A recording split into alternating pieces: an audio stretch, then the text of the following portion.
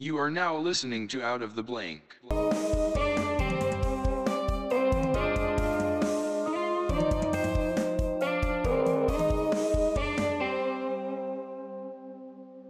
Welcome to another episode of Out of the Blank podcast. I'm here with, just announce it for me. Jose Robles is my name. Robles, okay. That's right. I knew the first part was Jose. Uh-huh. But, so, Jose, what do you do professionally, man? Professionally. Well, not quite professionally. I'm a front desk supervisor at a hotel in Ocean City right now.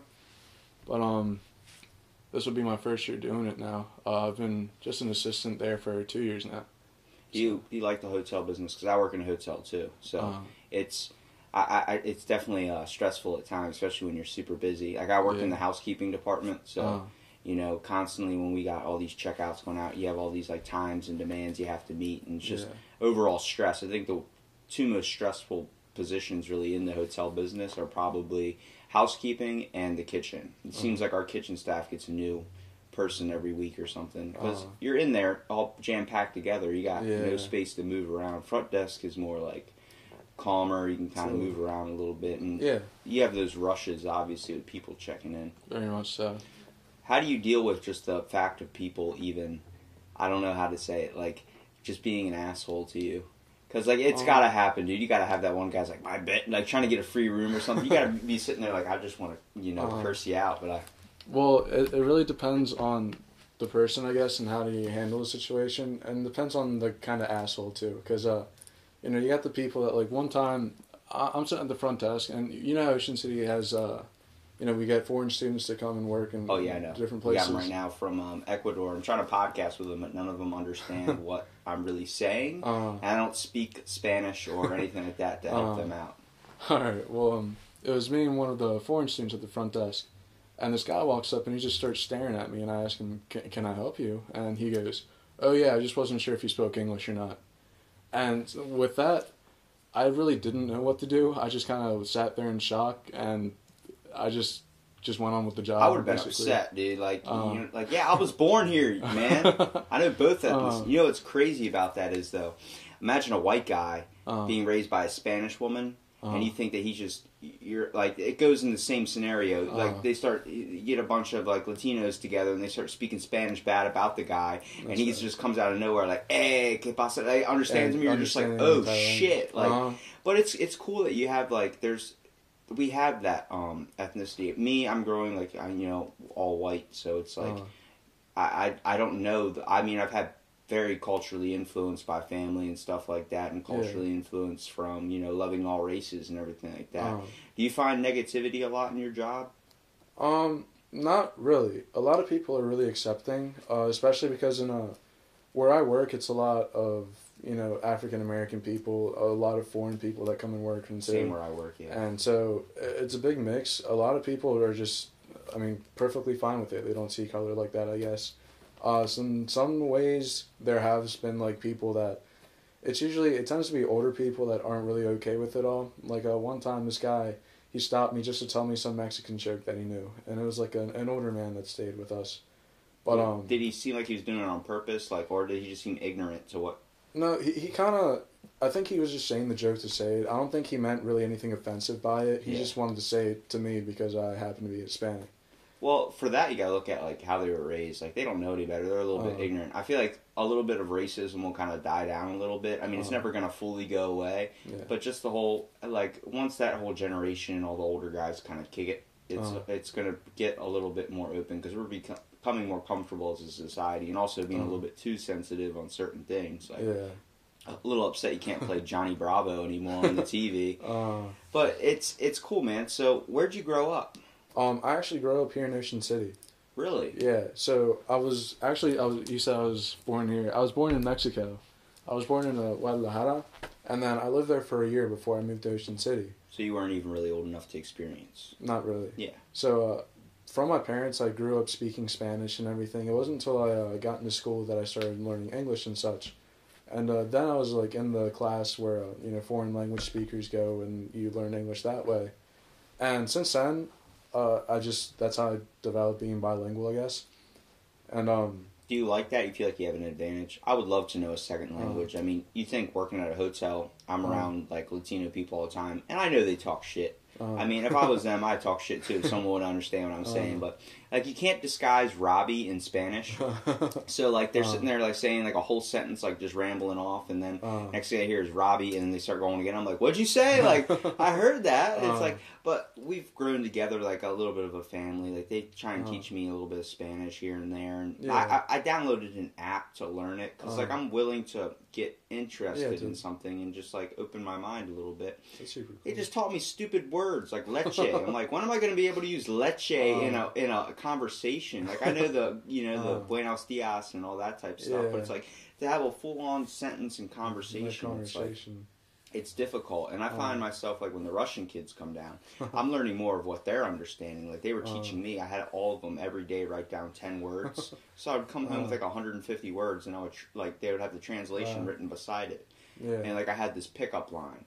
So my buddy, his name's we called him Alan, but his name's like Dimitri Ruska. It's like a whole bunch of like 40-letter thing. But he goes and teaches me castroverte. You know what that means? No. Cucumber.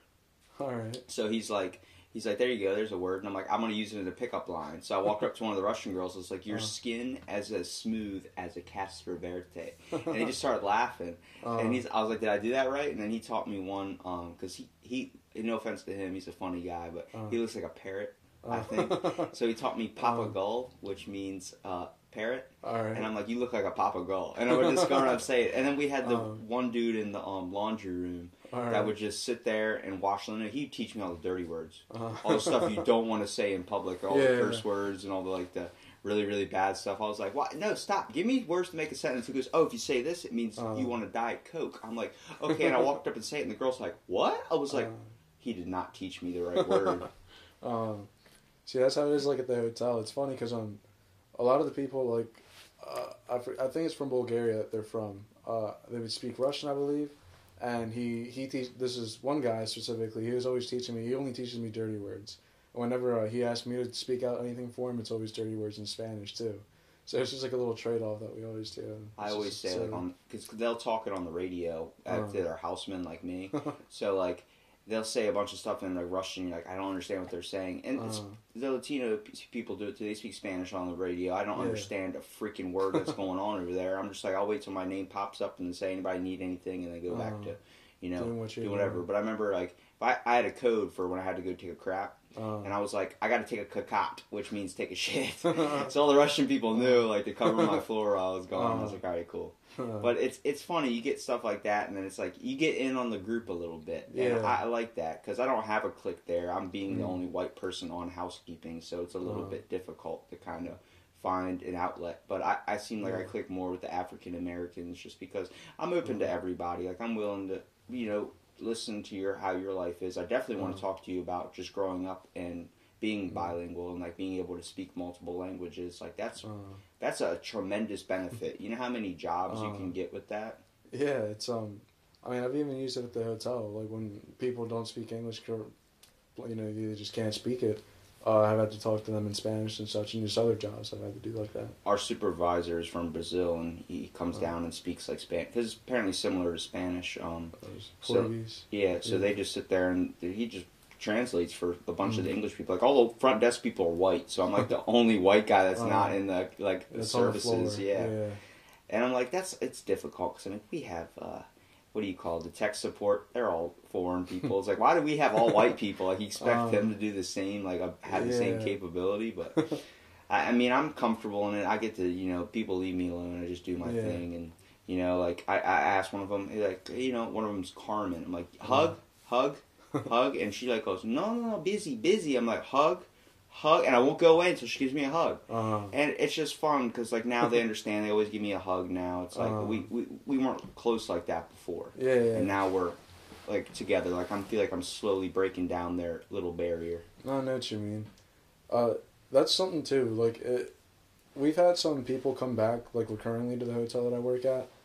And so like there's this guy that I've worked with ever since I started there. He's come back. This coming year is going to be his 3rd year now too. And like, when we first started, we were just, good friends. We worked together, I guess, but we never saw each other outside of work and nothing. But it wasn't until the 2nd year when I guess we were both working houseman at that time, so we got a little bit closer. We were talking.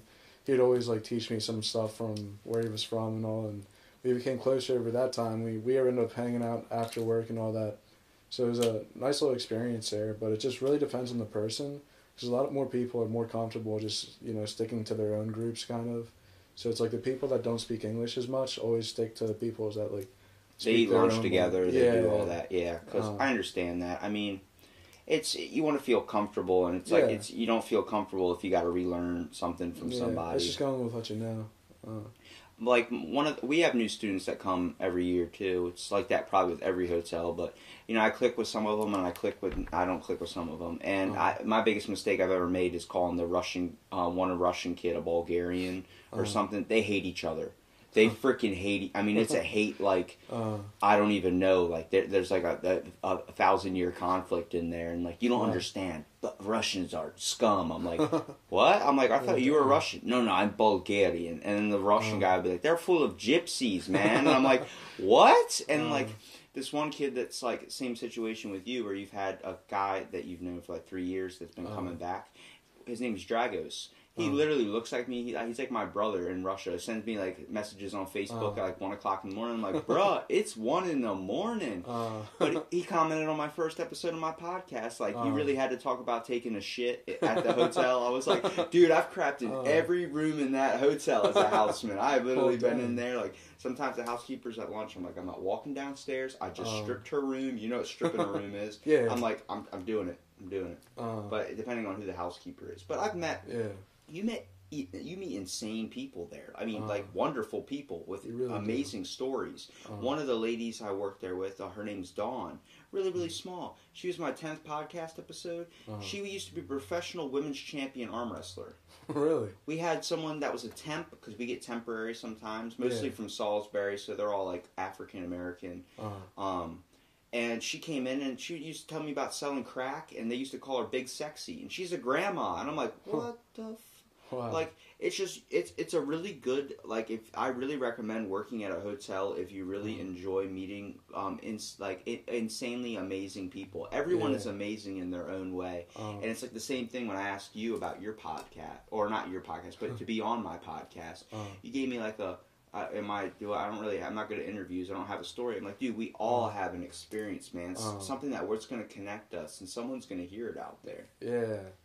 I know what you mean. And like, you understand, there's difficult situations. Like, it's really good that your parents like kept the Spanish thing in there. And do they like you speaking English at home, or they want you to strictly speak Spanish? Because I know with some families it's like that. Well, they're bilingual too, except when I kind of speak like a Spanglish. Like, it'll go from, I was talking to them in Spanish, and I just switch over just randomly to English.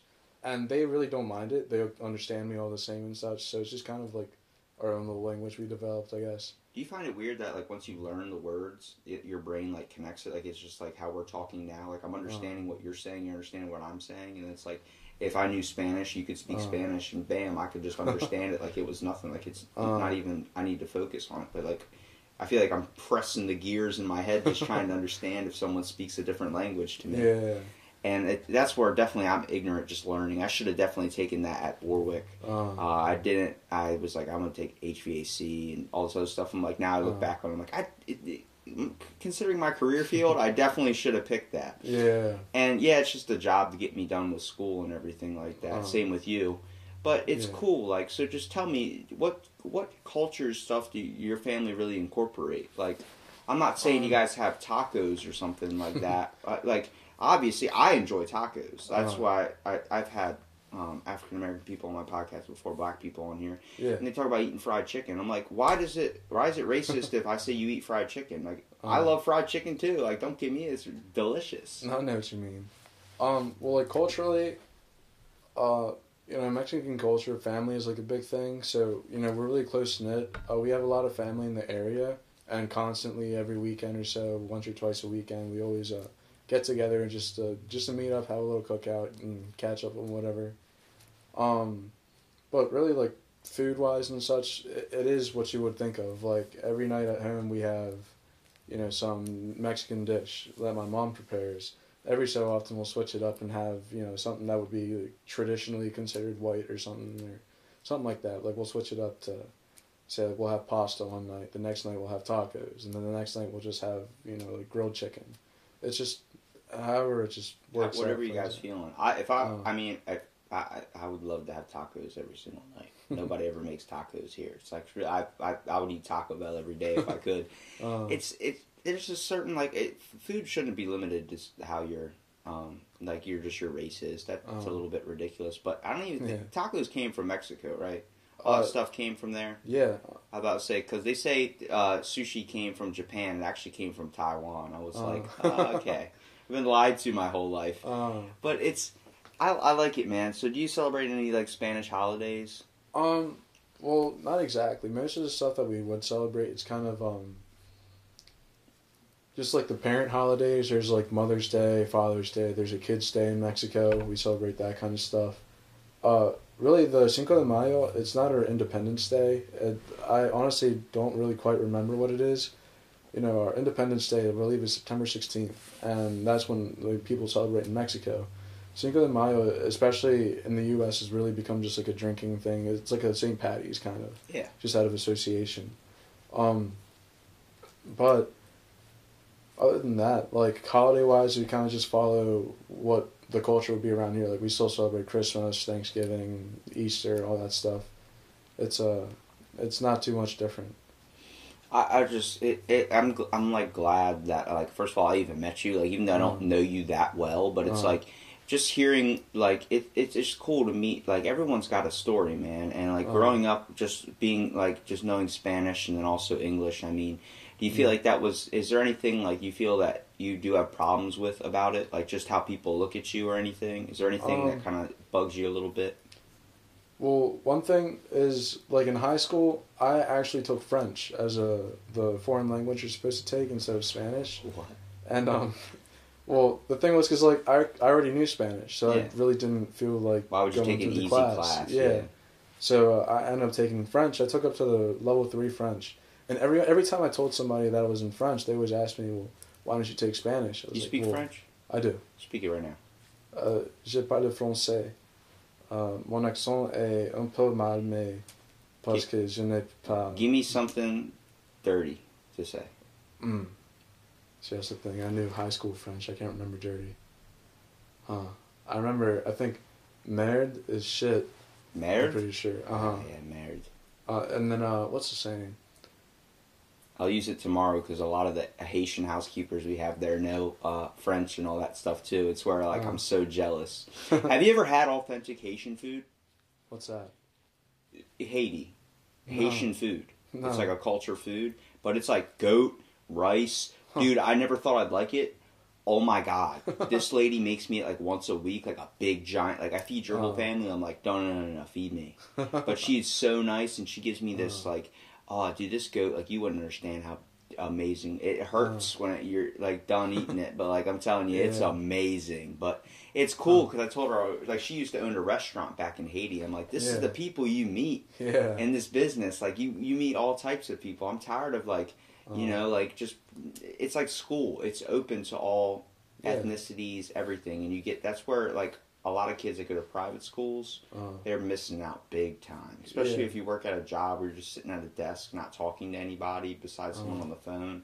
You're not getting the full experience of all these people that are coming down. Because, I mean, you're not meeting the people with the stories, I guess. You're not really getting out there.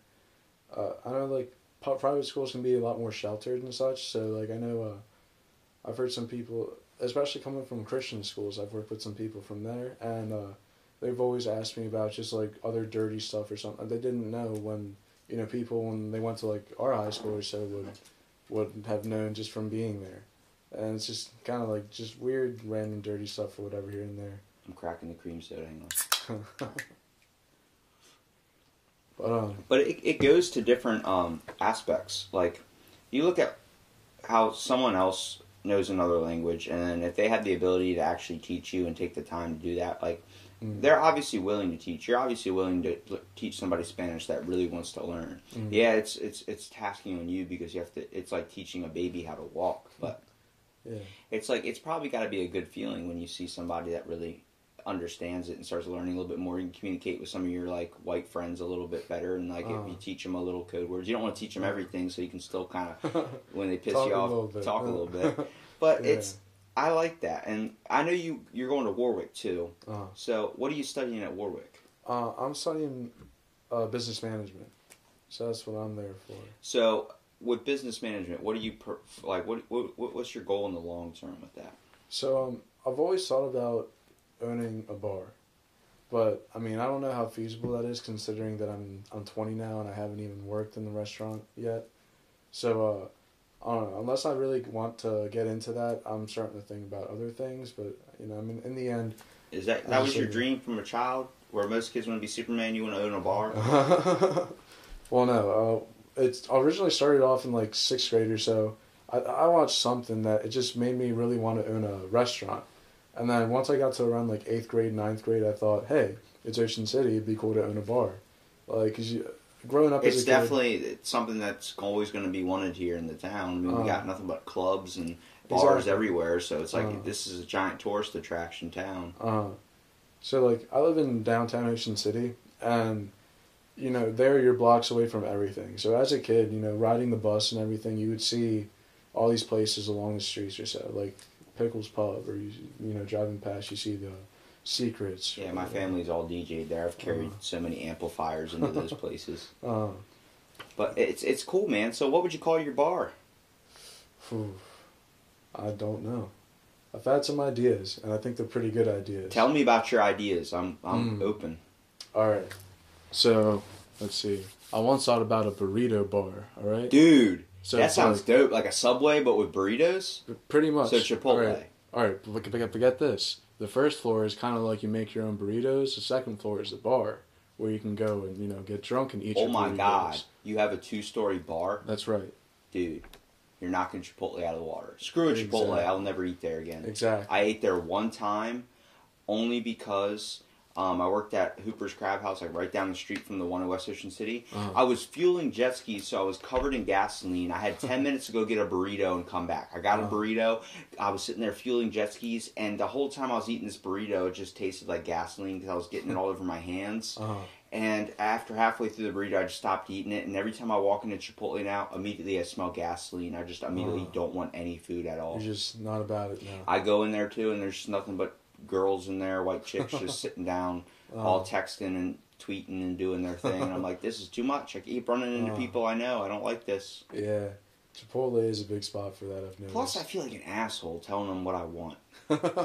You know what I mean? I want this, I want that. Don't put that much on there. I don't want that. It's like Subway. It's like, but that's what they're paid to do. Yeah, but I like the self-ordering thing. You know what I mean? You never know what the one guy's like, we're out of chicken. I'm like, well, I only eat chicken. Well, it looks like you're getting a plain-ass burrito. I'm like, who the fuck makes a chicken burrito with no chicken? That's cool, man. But, so what else would this 2-story burrito house have? I thought about, like, not a full-on arcade, but maybe some... like having some cool stuff in there. Maybe a pool table, a little ping pong table. Get some nice little neat trinkets in there to do when you're drunk and eating some burritos. Bring in the crowd. Exactly. What type of music would you play? I'd say that'd be a big mix. It'd go between some good Mexican music and, maybe some like Lil Jon. Yeah, man, you want to incorporate, dude. I feel like a Mexican place that plays nothing but Mexican music. I understand that's what you're going there for, is the atmosphere. It really upsets me when someone goes, like, I want authentic Mexican food, and they have to go somewhere where the dude's Mexican. Like, there's a bunch of Mexicans working there, or there's a bunch of Chinese people working there if you want Chinese food. Why does that have to be authentic? I guarantee you, if there's signs to know if there's an Americanized Chinese restaurant and an actual Chinese restaurant. They have a takeout menu out front for you to grab. If they have soy sauce on the table, and... I forgot what the other one was. If they serve some type of thing with your wonton soup, if they give you the fortune cookie with your wonton soup, don't go there. It's Americanized. Those are the signs. Because there's a guy that was a sushi chef, and he studied sushi for 30 years, like to be the art of doing that whole. It's like called Shinjoji or something like that. The flipping I think of the I know what knives. you're talking about, Yeah, but 30 years to be a sushi prepper, and he's white. Uh-huh. Nobody would hire him with all this experience because Really? he was white. They wanted a Chinese person working there, so people would be like, "That's an authentic." You see a white guy cooking Chinese food for you, like, what does he know? Yeah. That guy family was all Chinese. He was the only white guy. His dad was white, and it was like, you don't even know that aspect of people. Like, some people are bilingual and they don't look it. Like, there's a dude that could be all white and have black parents. Like, you don't know. It just happens. But Dang. if someone has the skill to make good food, I'm not judging what color they are. If they're going to feed me, then go ahead. Like, you know. Who knows? They might even make some even banging food, and you just would never know just because. He had to open up his own restaurant, and now he hires anybody. But he's like, he goes out to the markets in the morning and collects all his own product and does all this.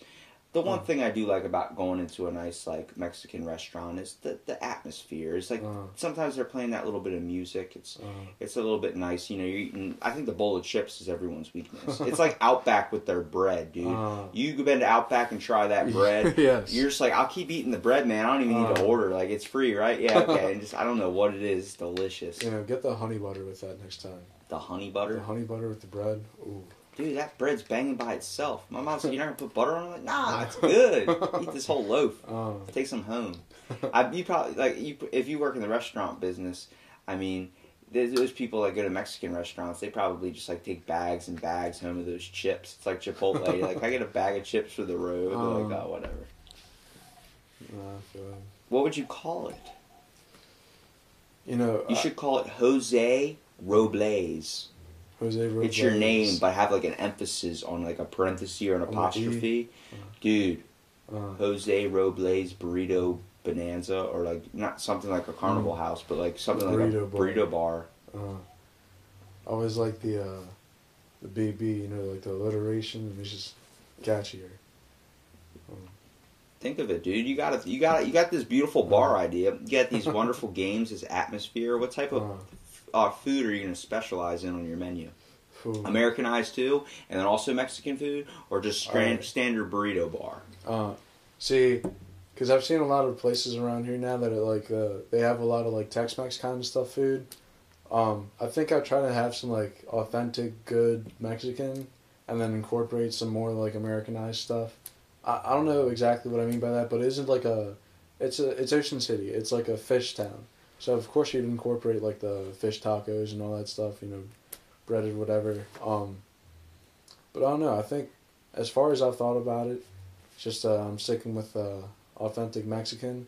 I want to have it be like a kind of like a choose your own thing, so you can kind of choose what you want, or do you have like the presets that you can get. Just don't turn it into Dave and Buster's. You don't want to have all those games and stuff in there. Yeah. People just wouldn't leave. They just go in there to play games. Who would you hire? Who would I hire? You gonna do what I was saying with hire all authentic Mexican people, or can I work at your bar? Nah, I mean you'll be welcome to. You got to teach me, man. You got to teach me how to speak Spanish, man. All right. Well, I don't know. I think I'd probably hire people that I would trust first. Like family a little bit? Yeah. Do you think you would be able to work with them? Yeah. Well, I feel like that depends on what family and what they'd be doing. Because obviously everyone's good at their own thing. So like whoever is like best at what they're doing, if you try to get them to do what they do. Yeah, you wouldn't have a cook who's like a guy who knows how to like cook and everything be on a waiter or something. Exactly. Like, he's wasting his talents. So I feel like I'd start off with something like that. Eventually, once we like, if it does pick up, you know, hire some people that I know like would fit the job. You know, do a good thing. Not all specifically Mexican. They don't have to be, but just somebody that's good at what they do. You know. Someone that knows the food and the culture a little bit, that can kind of bring a little bit of authenticity to what you're cooking. I understand that 100%, man. I mean, you definitely don't want some guy that's raised in, like, Hawaii, you know, doing that. It's like, oh, maybe he's good at making fish tacos, but, you know, he has nothing to do with the Latino culture, so it's like you don't have any experience. It's like, at least get someone a little bit more involved into that realm. That's cool, man. I mean, I like that idea. Do you like is there another outlet or another thing you're thinking about doing besides just making a bar?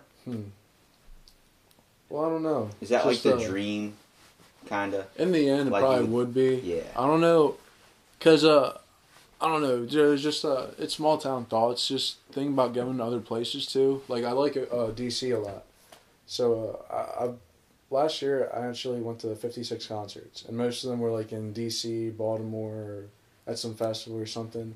I thought a lot about it. In Ocean City, there like aren't very many venue places, so something like that I thought would be pretty neat too. Yeah, there's no big concert halls that all the really like popular artists want to come down to here. Maybe Exactly. Secrets, but like that's already packed as it is when they do come down. It's like we got Jim Gaffigan coming down, dude. You hear about that? No. You know who Jim Gaffigan is? Yeah, the comedian. Yeah, he's coming down at the Soundstage in Selbyville. That live theater thing on the water. He's coming down like in April. Did not know that. Friday. It's like at 7 p.m. I'm like, oh my God, Hot Pockets. That's what he's known for. That's why I say when you pick a restaurant or a bar, if you're trying to like, so that's your end goal. That's what you want to do. Yeah. That's what you're going for business management for. You want to own a restaurant or a bar style type thing. Yeah, it's just something like that. So you want to have obviously a type of food or a certain thing that you stick to. What represents your place? You know, you can't be a McDonald's that serves. You know, they're known for being a fast food, but like Jim Gaffigan's known for the Hot Pocket bit. We have comedians that go by. They're the adopted comic. They're the black comic. They're the white you know, they're the crazy comic. Everyone has a certain flair or certain style they stick to. And you just gotta really find, once you find your style, like you're saying, you want to make like a Mexican like type bar type thing. Yeah. Once you do that, and you create your own style for it, I believe the road gets 1,000 times easier onto what you want to really do. The whole process, first of all, would be like finding a building and then going through that, which is definitely a long process, but it's something that you can do. It's not saying it's not. And I mean, I would support you 100% for it, especially letting me work there. If I get free food, dude, we're good. You just pay me in tacos or whatever we're making. Let's do it. Tacos every day. Dude, dope, right? What's your favorite Mexican style food? Favorite Mexican style food? You know, a lot of times at family like cookouts and stuff, we make carne asada. It's literally just some beef thrown on the grill, but the way that we cook it, I guess, it's always perfect. It's so tender and juicy. Honestly, that probably is something close to what I'd like. Other than that, tamales, it depends on who it comes from, too. Do you know what tamales are? Mm-mm. It's like it's always whatever you want inside of it, wrapped in kind of like it's called masa, and it's like the dough that goes around it, and then you wrap it in a corn husk, I believe it's called. And you cook it like that, and then you just peel it off and eat it whole. I have not eaten yet, so you're making me pretty freaking hungry right now. Dude, that sounds amazing. That's what I'm jealous of, is that you look at like Mexican families and like like black families and all these, and like where people say like they're jealous of us or the white person's family. I'm jealous of them, man. They're so close together. They're so in a group. They're so connected, and you don't see that amongst like white people's families. Like there's the small immediate family, but you guys know all your family members. Like, and it's just a giant like party when you like at a park or something. I'm like, this is wonderful. I've sat down to a random person's family's like party or something. It's like one of their like nephew's parties, and it's all Spanish people. I'm the only white person there, and they're like sitting there feeding me. They were more than happy, more than open. That's when I know racism is not a thing. It's not in my wheel grasp. I don't mean to stick on the race thing with you and everything, but it's like, it's true, dude. Like, there's obviously, it depends on how open you want to be, and the fact that they were grilling up food and feeding me, and I'm like, this is amazing. Like, I didn't understand a word they were saying. Like, some of them spoke English pretty well, but it's like, I could tell that some people were like, why is that kid here? And, but a lot of them were very, very comfortable and open. It's something that you don't, it's overlooked in life. I recommend to you, if you see a family eating outside, like a whole giant family, don't be rude and like walk over and be like, how you guys doing? Like, don't like knock off trying to talk to other people, or just introduce yourself to someone randomly on the street that you might be able to strike up a good conversation with. Like when I talk to you at Marshall's, I'm getting my coffee syrups, and next thing you know, we're talking like, oh, we went to school together, and like, it's like, it's cool, man. You open up your mind, and you might meet a good friend or someone that might educate you or give you an amazing story. Like as far as I've known, like from my family, we're all very welcoming. So like when we have a big cookout or something, if somebody decides to bring a friend or a girlfriend or something like that, we just treat them as one of the family. No one's like an outsider. You feed them all the same. You talk to them all the same. If you're drinking, you give them a beer all the same. Like, you just don't. It's really a kind of like a really just close knit like community. Like, my grandparents had 12 children, and of those 12 children, each of them had like 2 to 4 kids. So whenever you got a big family, yeah, whenever we have like big family meetups, for quinceañeras or stuff like that, we have to get a big place just because there's so many family and friends that all get included and such in those like kind of events. Do you have any people that are still left in Mexico? Yeah, actually, I have some people, or some family, I should say, that are on the Texas and Mexico border, and that's where they stay. And so every so often we go visit down there. And How's Mexico? I've never been there. Mexico, it very much depends on where you go. There are some places that, it's what you hear on the news. It's like a lot of the bad, dark stuff. But a lot of places are still, beautiful. Like, you go to them, and people are welcoming. Some people might be menacing, but it's just people not used to somebody else or whatever. Like one time when I was in Mexico, back where my mother's from, it's a smaller community. It's max of like 400 people live there, and we were at the place called the Plaza, and that's where everyone meets up. Some like Friday, Saturday nights, and I was there playing with my cousins. We were playing tag, and I guess because I was dressed differently or they didn't know me and I spoke English, they called me the white boy. And yeah, so I still spoke Spanish. But even though all the you're time clearly not white, they just look at you different because you know English, or you're from America, basically. Yeah, because I lived from a different area than them. So in that sense, like, I could see maybe they don't like change or whatever, but racism against the same race. It's like a white guy. Like, get out of your cracker. It's like, you're white. That's the dude that's dressed up like a black person, like with like a chain and all that, like all dropping pants, trying to act like they have like what do the kids say? Swag. It's like, no. It's like, all right. I mean, I get if that's what you're into, but don't be racist. Like, we're the same color. First of all, everybody, same. Me and you, we're same. Okay, there's no difference. No. Besides, you speak Spanish and you have an amazing family dinners compared to mine. But it's like there's not a difference in who we are. We're both good people, I think. Yeah. I mean, meeting you, like, you're a wonderful, open guy. I appreciate you being on my podcast and everything. And it's like, yeah, I appreciate you having me, dude. I've been trying to message you and get this stuff going down. It's just so hard because I know busy with school and classes, like especially like the certain hours you have to go. It's like we never have a day to do it, and it was cool. I'm glad you came down and you hopped on here, but that's crazy how you think that racism is viable in another place like that. Like, that's just like. How's the environment and culture down there? Do you feel it's a lot like? Do you feel it's more suppressed? Like you were saying, it's probably going to be like that in some areas, but you feel like it's a lot more comfortable. Like here, everyone's closed off from each other in America, and I don't like that. It's a lot of my friends go to Mexico and they come back tan as crap, having a good time, and I'm like, tell me about it. So it really depends on the area. Like, think of it here, like in the United States. Like, living in a big city or so, you don't really know your neighbors. You're not going to be talking to anybody or such. But living in an area, like a smaller area like this, like, you're going to know people in the area. You're going to know, who lives next to you, who lives a couple blocks down. It's just kind of the same in Mexico. Like, where my father lives, it's kind of a bigger city. And there, you obviously are going to know some people around you, whatever. But other than that, it's not, like, as closely knit or whatever. But say for where my mother's from, again, there's probably like 400 people tops that live there. Everybody knows everybody in that town. Like that's like that here too. When you have a small town like a population of like 300 or something, everybody knows their neighbor. But you go to China, when they bump into you, like if you see someone that's from China here, and when they bump into you, don't say sorry, and you're like, that guy was rude. That's what they do down there. That's known as like.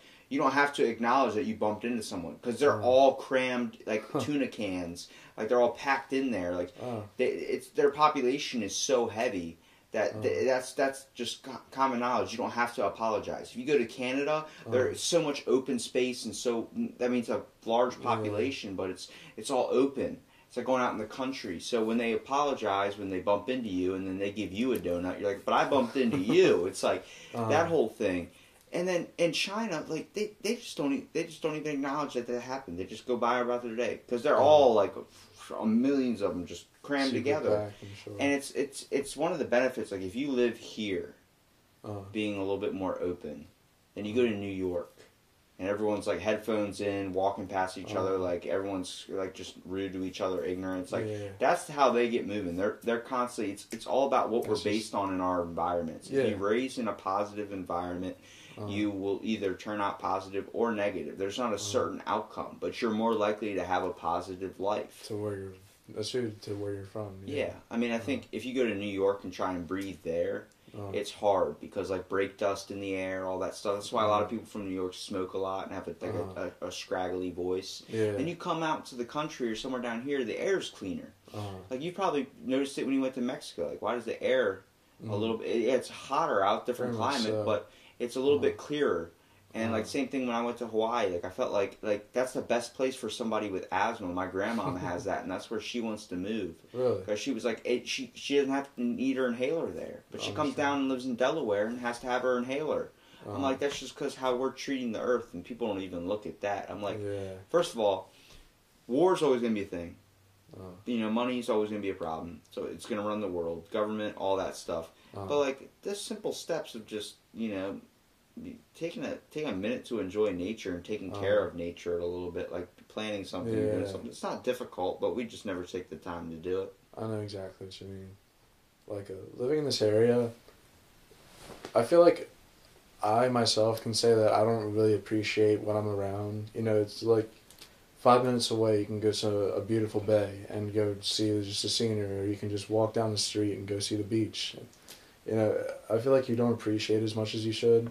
So when you do live in like in an area like this that is, I guess like you would say, like cleaner and such, we should appreciate it more, and we should all take initiative to try to protect it and keep it the way it is.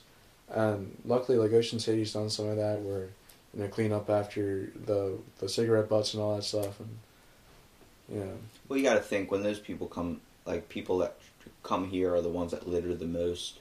Is the people that are just down here for the summer or down here for like a week or something, they don't care because they don't live there. They don't have to worry about it. And it's like, if you go under the boards at the boardwalk, there's thousands of cigarette butts just from them falling through the cracks. And people throw it right in the sand. Like, it's a good way to get it out and get rid of the problem and move on with the day. It's like, we have all these programs. Like, we have people that go onto the beach at night and, clean it up and make it look nice. And then it gets ruined by day, and they got to do it every single day. And it's like, it's ridiculous. It's like when you drive down the street, you see someone's house looking really, really nice. Their lawn's real nice. They're taking care of it nice. And you go over, same guy doing the same exact thing, taking care of his lawn. But there's people are throwing trash, McDonald's wrappers outside their window, and it's landing on his driveway. We're not taking care of what we're living on. If we can't take care of what we live on, how do we expect to take care of ourselves? Yeah. And how do we expect to take care of the whole problems with just stigmas and everything with conflict with people? It's never going to change if we're living on a crap hole of a place. We got to take care of it. You got that right. And like Mexico, like they're very from what I've like seen and like from documentaries, from snaps from friends, like they're all very caring about their environment because they realize they don't have a lot. And it's our whole aspect of we have so much. We were gifted with a good roll of the dice on where we were basically stationed. Yeah. This place, this United States of America has so many valuable resources and stuff that helps us grow. It's like China. They hit the land gold mine. Yeah. Then Africa that has gold and diamonds. You can't eat gold and diamonds. You can't do that. Mexico, there's sand, nothing but sand. There's lush trees in some areas, but it's like most of it's sand, like Africa. Most of it's dirt and sand. You don't have anything to really have sustainable farming, anything of this sort. And like Africa, dangerous animals. Like we got lucky with the roll of the dice. We got a really good roll. And like those places that are less fortunate, you wonder why people go to these countries and help out and try and build, because they understand like you're fresh. You got all the good culture parts. Go there and then try and be how they have, where they've been pushed down, kind of to the dirt, and they're just trying to get by. But they enjoy so much more. Where we take for granted with a bag of chips, eat half of it and throw it out. They would eat the full bag. They would enjoy it because they don't have that there, and they don't have the option to throw away that. Everything needs to be saved. Everything. In Egypt, they would salt. The old use for salt was to freeze your food, basically. It would preserve your food. Yeah. So if you had meats, you would salt your food. Salt was so important. This was the highest trading thing we had. It was more than gold. We wanted salt more than anything. Now it's just that thing we have on the table you knock over and someone throws it over their shoulder like a dick. You know, it's ridiculous. I know what you mean. How far we can come, like in Mexico, they are very, very culturally just appreciative of their environment. And they appreciate, like, they're very religious too, or you're not religious, are you? No, not so much. You don't do like Day of the Dead. Not trying to be racist in that way, just saying, but like, I know someone that's white, spiritualist, and she worships her dead ancestors and stuff like that. Like, I would like to believe that, you know, I'm open to all aspects of religion and everything like that. It's just, I don't know, I like the sense of just family you see from different cultures. Like, everyone takes it a little bit more serious and a little bit more open.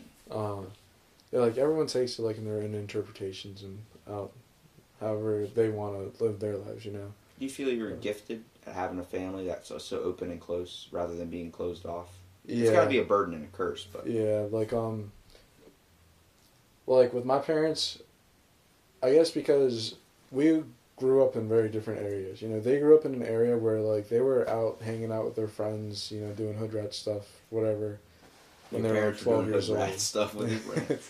But, you see, like, with my parents, they were really overprotective when we came and lived out here. Like, they, in their minds, their lifestyle that they lived when they were kids, I was going to be doing the same stuff out in Ocean City. Even though it's, you know, two very different areas and from where they were raised.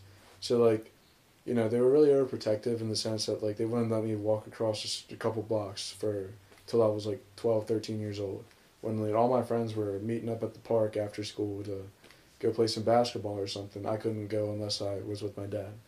Or so like, you can really see, like, the drastic changes in what, like, they believe and, you know, what, like, the culture, it's kind of like a culture shock thing. Well, they were probably raised in a little bit of a difficult time in Mexico, so it was like, that's where they were raised, right? And, yeah. So when they came here, they kind of probably thought the same thing. You'd be getting into the same stuff like you were saying, and they just thought the dangers that they faced there that they had to more worry about.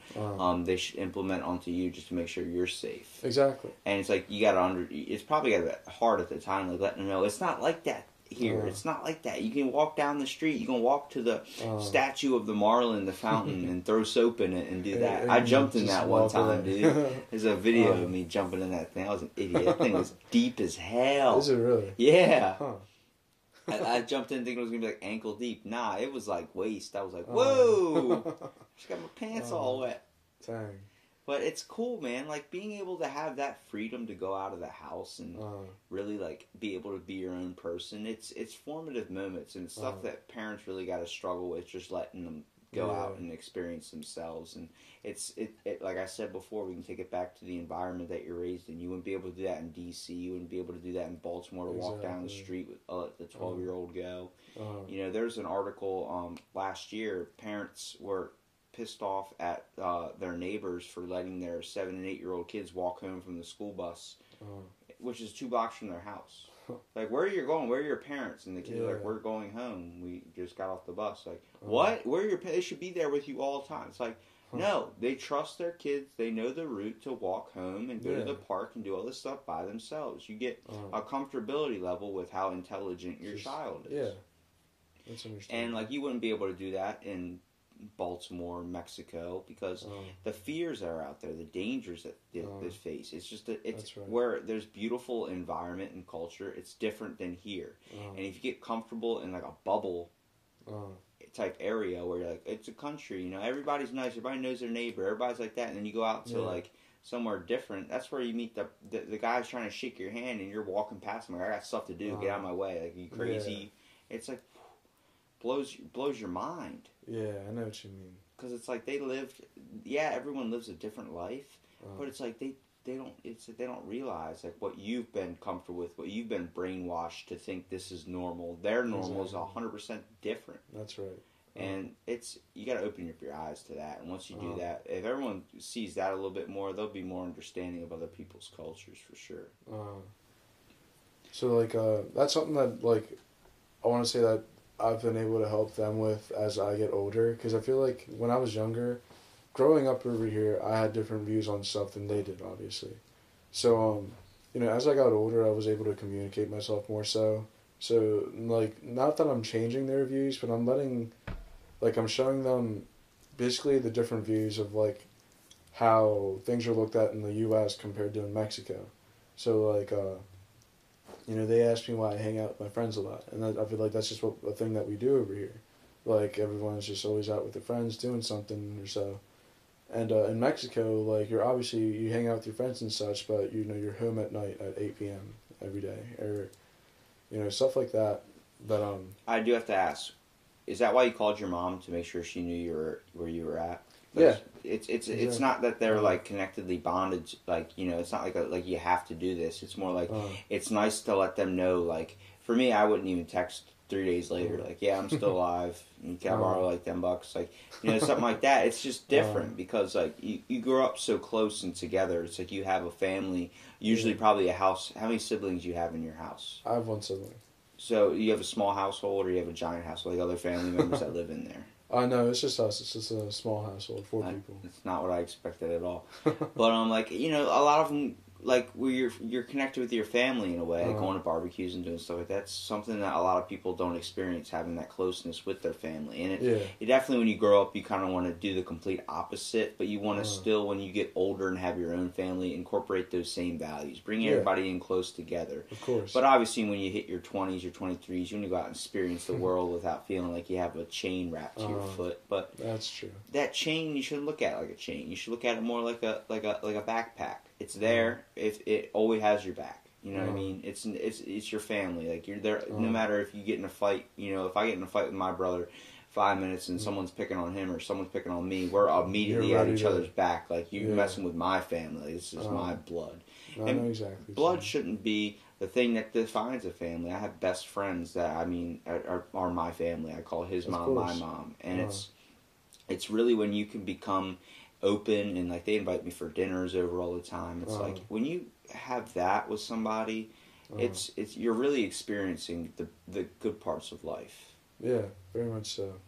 And so, just tell me, do you guys use hot sauce in a lot of your foods? Because I get some of the Mexican people at work call me Mexican because I use so much hot sauce on there, and I'm like, I dump sriracha, anything, all that stuff all over my foods. Tabasco, you're nuts if you think I'm not eating anything with Tabasco on it. Well, you see, here's the thing. I'm weird in that sense. My family loves hot sauce. Like they all whatever types of. I have a gallon of it in my fridge, so yeah, like I understand. But I, for some reason, have never liked spicy stuff. So I personally don't, use hot sauce on anything. Yeah. Like, I think it was one moment in my childhood that really just took me off of everything spicy. That's like me and cinnamon. Really? You'd think a white person would like cinnamon. Nah. I hate it. I drank a Fireball whiskey, a full bottle, and it didn't get me drunk until after I finished it. And I was already too late down the hole. I went to the gym for like the first 3 days after the gym. Goodness. Dude, I was running and sweating nothing but spicy nacho Doritos and Fireball. Goodness. So every time I smell cinnamon or anytime I smell French toast, my dad loves French toast, he'd always make it. I get so sick to my stomach, I can't eat breakfast anywhere. I can't do anything. If I smell French toast, I immediately start getting headaches. That cinnamon just gets to you. It's just stuck in my head, and then now, like, you think, like, that's the one thing I can never, ever have again. And it's like, but I love, like, cumin. You know what cumin is? Yeah, I believe so, yeah. They put it on, like, Taco Bell's meat's got to be covered in that, because that's what make it taste like Taco Bell, dude. When I'm eating salads and I'm going to spice it up, throw a little cumin on that sucker. And that's the cool part, like, the reason I didn't want to be like racist and saying like, do you eat tacos and stuff, is because the Mexican housekeepers that are at my work, they bring like taco meals, chicken and stuff they cook from home rather than have like a burger or something. They prefer that. I'm like, I prefer that too, but no one ever makes me You know, I can't. I don't make myself that, and that's right. It's cool. And you know, they're a little bit more like where they care about the land a little bit more, like an authentic Mexican person cares and has that cultural raise. They care about their body a little bit more too, eating fruits and knowing the basics of that. Where Americans kind of we treat the place like crap and then treat it like bam, you know. Yeah, it's just whatever goes on there. No, like I've seen that a lot too. In Mexico, it's polar opposites. Like you either see people that, you know, are constantly eating too many tacos maybe and they do become bigger, or you see people that are constantly just eating just the healthy side. So it's like you do see a lot of both. Mexican food is traditional. I mean, it's a lot of bread and, you know, rice and all that kind of stuff. So it is fattening, but like. Well, it's like blank calories. You're just getting a massive amount of calories and no nutrients from it. But it's like, yeah, that's where you gotta incorporate like foods and stuff, like fruits.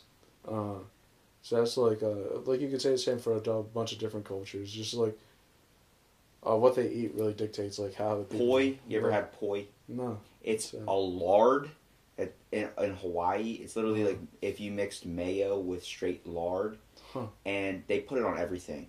That's why they're so big there. They literally feed the babies that in like a formula bottle, like poi. They're known to eat that, and like McDonald's serves it. Yeah. I hate mayo.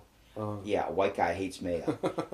I had a little bit of it, like a tiny bit on my burger. I almost threw up, dude. It's literally like it's so strong and blank tasting, but it's like if you took a straight jar of like the fat lard and just stuck it in your mouth and tried to chew. It's so hard and like it's just like you're chewing like tar. You're like, oh my god, I guess this is hard. And then when you swallow it, dude.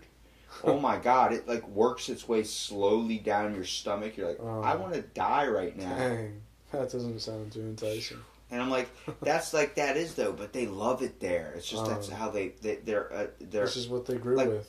Taste buds, where you're environmentally impacted is you can affect your taste buds, can affect everything, and that's one thing they just love down there. They literally put it on everything. I'm like, I get that without poi. Like, you want it without poi? I'm like, yes, I want it without that disgusting trash you put on your food. And it's like, to them, it's like, okay, well, I'll save it and just put it in a jar and take it home. I'm like, that's nuts. Yeah. It's not applesauce. Dang, I've never heard of that. What's the one meat called? Spam, I think. Spam, yeah, that's Hawaiian too. Oh yeah, I thought so. I remember. You want to make a really good food? What's that? Okay, spam asubi. They sell this at gas stations down at like it would be our you know how at 7-Eleven they have taquitos on the roll thing? Yeah. It'd be like that or a hot dog that you would get at the gas station. They serve spam asubi there. What it is, it's a piece of spam on top of like a rice, like in the shape of the spam, so it looks like a cake kinda. And they just wrap one seaweed wrap around it. And it's like heated. Or you can get it refrigerated. Okay. Dude, it's so good. It's a convenient on-the-meal thing to go. I spent hundreds of dollars at the BBC store, which is like our version of Dollar Store on their streets, like more Americanized. But BBC store, $1 for one of those things. My cousin, he's from Hawaii, lives there. He speaks Pidgin, which is like English and Hawaiian mix. And it's like they just cut their words. It sounds like Ebonics. Like we're like, you hungry? He goes, I'm full on aloha, thank you. It's like, what? But he's from Brazil, like his family's from Brazil and stuff too, so he's got that whole like ethnic Brazil look. Okay. And he walks like a gangster, like pants drop down to his knees. My grandma was like, "I can see your crotch, like pull him up." Like he had his boxers were so low you could see his like everything. It's like, what the hell? Do you walk around public? He goes, "It's part of my style." And I was like, okay, he's got the backwards hat, but he was shoving Spam Asubi rolls down his pants and walking out of the store with it. And he's like, dude, you hungry? And he pulled him like, thank God it's wrapped because you had that near your crotch, but I'm going to eat it anyway because it's so damn good. But it's like, it's cool, dude, because like you have those like things that I don't have here. And like I've never ever experienced. I don't like rice that much. And then I go there and next thing you know, I'm wishing they had it here. My brother makes them down here, like goes and buys the spam, buys the rice, buys the seaweed wrap, makes them, cooks them in the oven and stuff. And I'm like, that's amazing. That's where he got kale chips. Like you go, that doesn't sound bad at all. I find myself attracted more to the foreign aisles in Walmart than going to the Americanized side, just because you get sriracha You get That's some you ever had the foods in chocolate elephant flakes? It's called cocoa. No. It's like it's on the Hispanic side. Like I used to stock the Hispanic aisle at Walmart when I used to work there. Yeah. And it was so easy because like I mean yeah it was hard to find the labels to stuff, but like everything's giant image has like giant like it's Latino. It's like they have the standardized or the stereotypical like sombrero on it or something. It's like of course, and then the hot sauce is there. It's like that's all my realm. That's all like I go with the sauces and condiments rather than the Twinkies and all that stuff. Yeah. You look at that. There's the Americanized version of Walmart or it's basically Walmart. There's all American stuff and there's a small Hispanic aisle. And if you notice, their junk food is not as bad as compared to our junk food. Like they have the what are those? They're becoming more open too. If you've noticed, they sell Takis, those hot fries. Yeah, I've seen that a lot more in a lot of gas stations. And they got one called Odang or something like that. It's like a hot cake or something. They have it right by the dairy aisle. It's like you're seeing more like Walmart and grocery stores now are becoming more culturally open to. I have seen that a lot. Like in Ocean City at 7-Eleven, you can buy like conchas and stuff like that. What are those little dessert cookies? Look like Oreos, but they're manchanas. Is that what it is? I'm not sure. Is that something else? There's manchanas? there's. They look like a little cookie, but they're not black. They're like tan, and they come in like a roll. Looks like what you get a roll of salami in. Yeah. But they're all packed in there like that. I'm not sure what those would be called. You know what I'm talking about, though, I think right? I do remember what you're talking about. I see them all the time, like the Mexican girls at my work eat them, and they're good. They taste like you're eating an Oreo. It has cream, strawberry, whatever it's in it. It's like I don't understand why. I mean, from my mind, I'm like, why don't you just call it an Oreo? But it's cool because like you think like they're having the same foods as us, sometimes healthier and sometimes better options, but they're. It's like the same thing. We have the similar tastes. So it's like if you look at we're similar in taste, why aren't we similar in person? No, I know what you mean. I mean, because like everyone is just a body, whether their skin is white, we're all black, bags brown. of blood, bro. Exactly. So like we're all the same being. It's just where we come from, where we're born, that just dictates what people think makes them better than somebody else or stuff like that. So, like, in that sense, that's where racism comes in. But, if we all have, like you said, we have similar likes, similar tendencies of doing things, but I think people are just always going to think that their way of doing something is the way to do it. So I feel like that's where... It's hard to change someone's outlook, especially with, religion or politics. When someone has, a certain thing they think they're 100% right on, doesn't matter what you try and say and change it. Yeah. I don't believe in changing anybody's mind. I believe, exactly. Yeah. I just believe, if it's not bothering you and it's not hurting anyone, then there's no point in trying to change something that's like a wall. You're not going to change it. Exactly. So it's like everyone can have their own opinions. They can do they can think what they want to think and such. But if it doesn't bother you in the end, just let it be their thing. Just even if something as silly as hey, I don't like your shirt or something. You can let it be oh, you know what, I don't like your shirt. You can just be oh, cool. Thanks. Thanks. It's really going to affect my day. Exactly. I'm going to go home and think about this, and then 2 weeks later, you're that son of a bitch. No. But, all right, so tell me about, do you like soccer? Yeah, I do. Is that big in the Latino culture? It is. Why? It's just a sport to play. I played it. It sucks. I was a goalie. Well, you see, that's people would just your stomp opinion, on my fingers.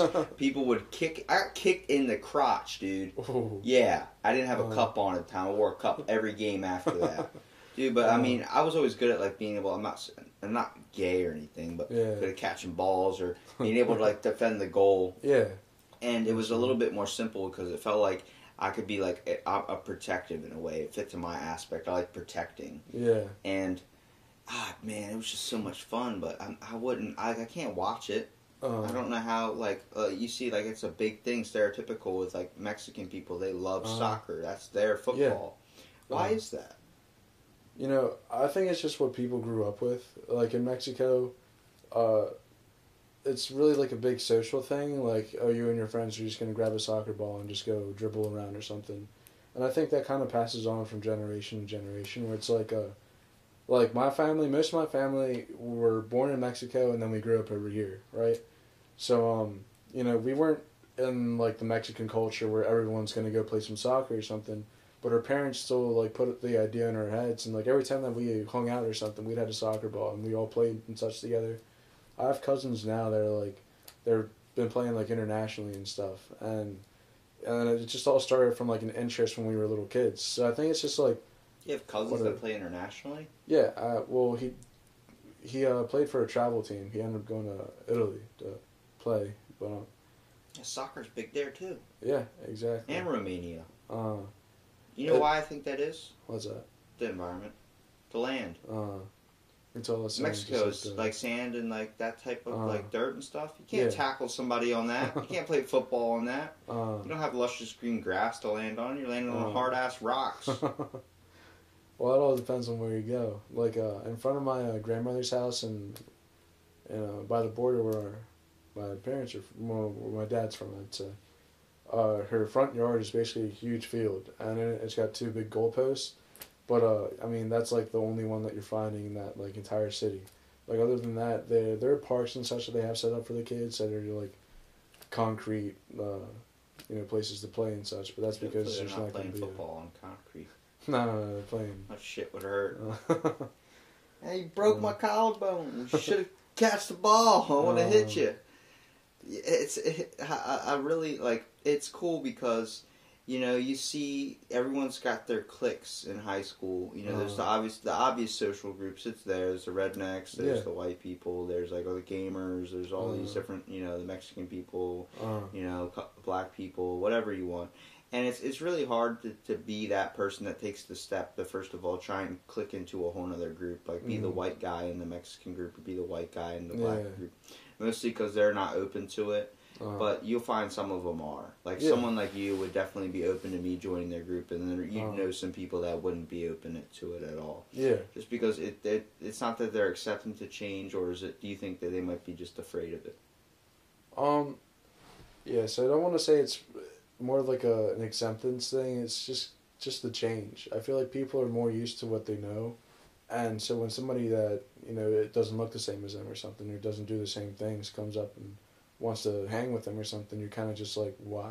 It depends on your openness of your parents, too. Your parents taught you to be, like, cautious, but also be, able to understand a good person and a bad person. Yeah. It's definitely changes. But if you grow up with someone that has hate for a certain race or something, and then you're going to end up having that same thing. It's just what your views are influence. Yeah. And I hate that this podcast turned into something where we just focused on race, but it's important to talk about, man. Yeah. I feel like you have a leveled head on it, too. Like, when it comes to that. You're not really closed off on it. I still don't understand freaking soccer, but, that's just my dumb brain trying to wrap around that. I mean, I'm not ignored to it. I wouldn't go watch a game, or I wouldn't go to a game. I couldn't sit there and like, are they scoring? He kicked it in the goal. And like, Robbie, you played for a couple of years. Like, yeah, but, I didn't do much. I was freaking at the volunteer service center, so I just ran around on a block until I got tired and hit my head on the goalpost for fun. I knocked myself out on this one time. I kicked the ball, hit the goalpost. And it just came back. Oh yeah, dude! It buckled me down to my knees. I'll tell you that much. It came right back, hit me right in the head. My dad's like, "You just did that." I was like, "Yeah, my forehead hurts." He goes, "The ball is imprinted on your face." Jesus. I'm like, "I know," but I would never go buy a soccer video game. No, honestly, all the video games for sports are so repetitive. It's the same thing, just different. They end up dropping down to $1 after the year's over with. Exactly. They got a whole nother one coming out next year. It's the same thing. Look. It's one of the cheapest games you'll get at a GameStop, though. $2 for, like, Madden 25. I'm like, we're not even in the year 25 yet. Yeah, but that game came out 3 years ago. What? Exactly. Like, what year is it now? 2019. You can probably go buy the 2017 version of FIFA for, like, $10 now. $5. I guarantee you it's probably cheaper than that. That stuff's ridiculously cheap. I walked in there, I was like, if I had $5, I could rule this place. It's like walking into Dollar Tree with a $10 bill. You own Dollar Tree at that point. Like, you start ripping stuff off the shelves, You're man. Big shopping at that point. They need to start, definitely, I would love to take a trip down there. I definitely want to take a trip somewhere different, like just a different place, just to get the experience and get humbled in a way. My buddy travels like to Jordan and ancient Greece and all these places, and he said it's different everywhere, but everybody's a little bit more open. And some people are closed off in certain areas where they don't have much and they're very protective over their things. But like going into Germany, everyone was very open to him and, you know, willing, because they don't have those people coming down there. Like people from America, they're like, come on, it's not so bad, you know.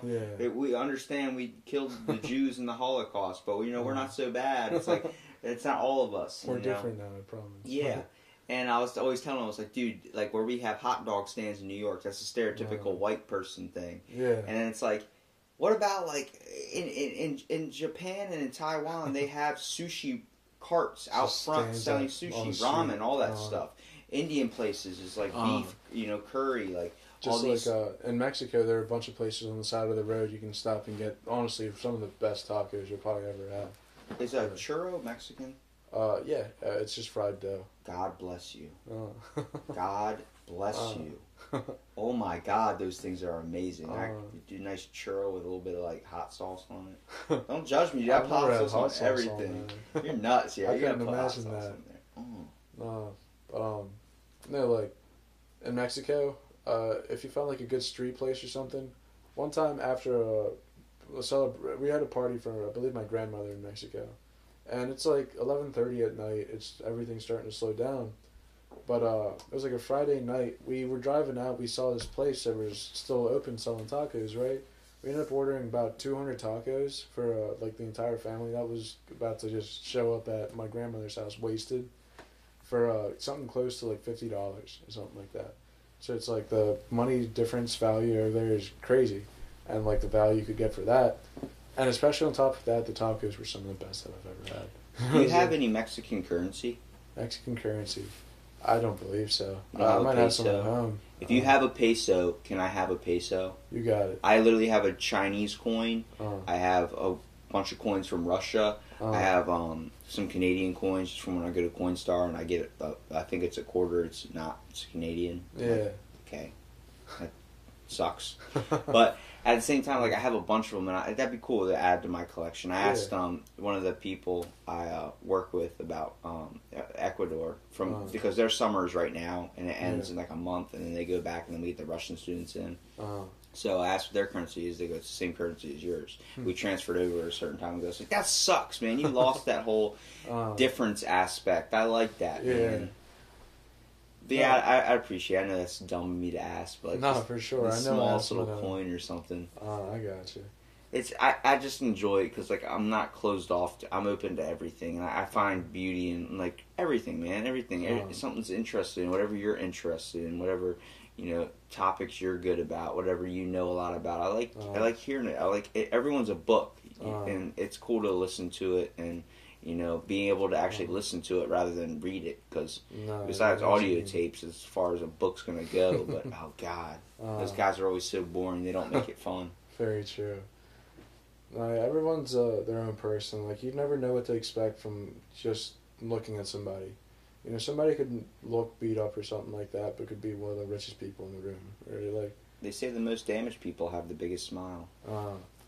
Very true. It's always like a lot of comedians suffer with depression, but they're the funny people, the people that you wouldn't expect it from, I guess. Because they know what true anger is and true like sadness and depression is. Most comedians have had a terrible, terrible life and upbringing. That's what makes strong actors too.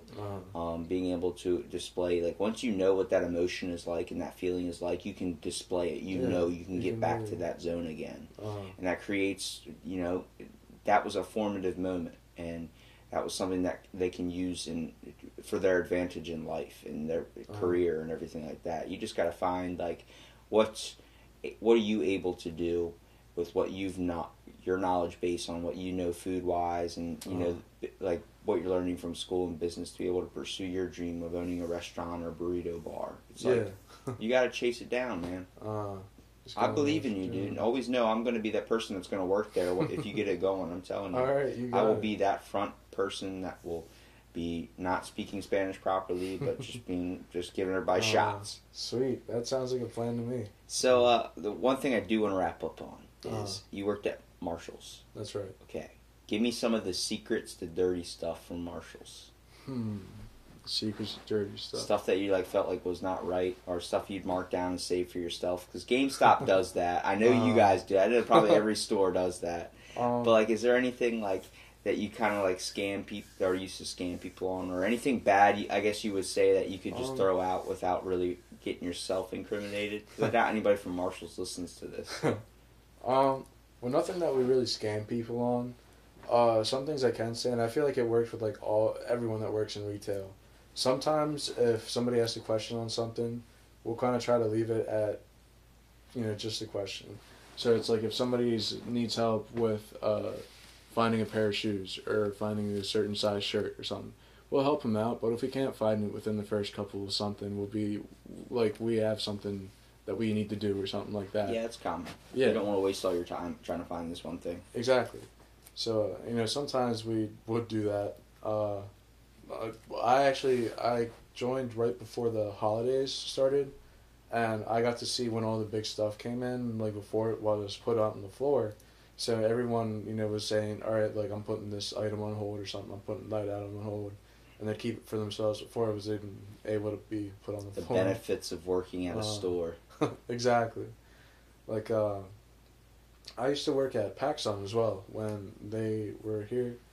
And, the same thing would be there. Dude, when they closed, I stocked up on chino pants, dude. I bought 8 pairs of different colored chinos for $3 each, and hats for $2. I was yo! Yeah, stuff got crazy cheap. Oh, that was nuts.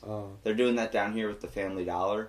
The one by Whiskers. I don't know if you know where that is. Yeah. But it's 20% off everything right now because they're closing down. Huh. So it's you get everything 20% off. So that's ridiculous. I'm definitely going to go there and buy a couple dollar roll of toilet papers. Stock up on some candy or something. Yeah, right? They always have that stuff discounted, man. That's the one thing that shit's expired. Except the Werther's, those hard-ass candies. Yeah. The ones my grandma buys. If they're ever discounted, I'm they're never discounted because no one eats them. And first of all, they're hard as crap and they last forever. They can go through a nuclear holocaust. And still be just fine. What else can you tell me about Marshalls besides just saving stuff for yourself, you greedy people? No, I'm not sure. Something I can't say, or not that I can't say. It's I guess it just might be my opinion. I feel like people need to work in retail at least a month, in sometime in their lives, just because a lot of people don't realize how annoying it is to pick up somebody's shirts after they just toss them all over the place or something like that. So I feel like once you work in retail, you treat the people working there with a different respect, I guess.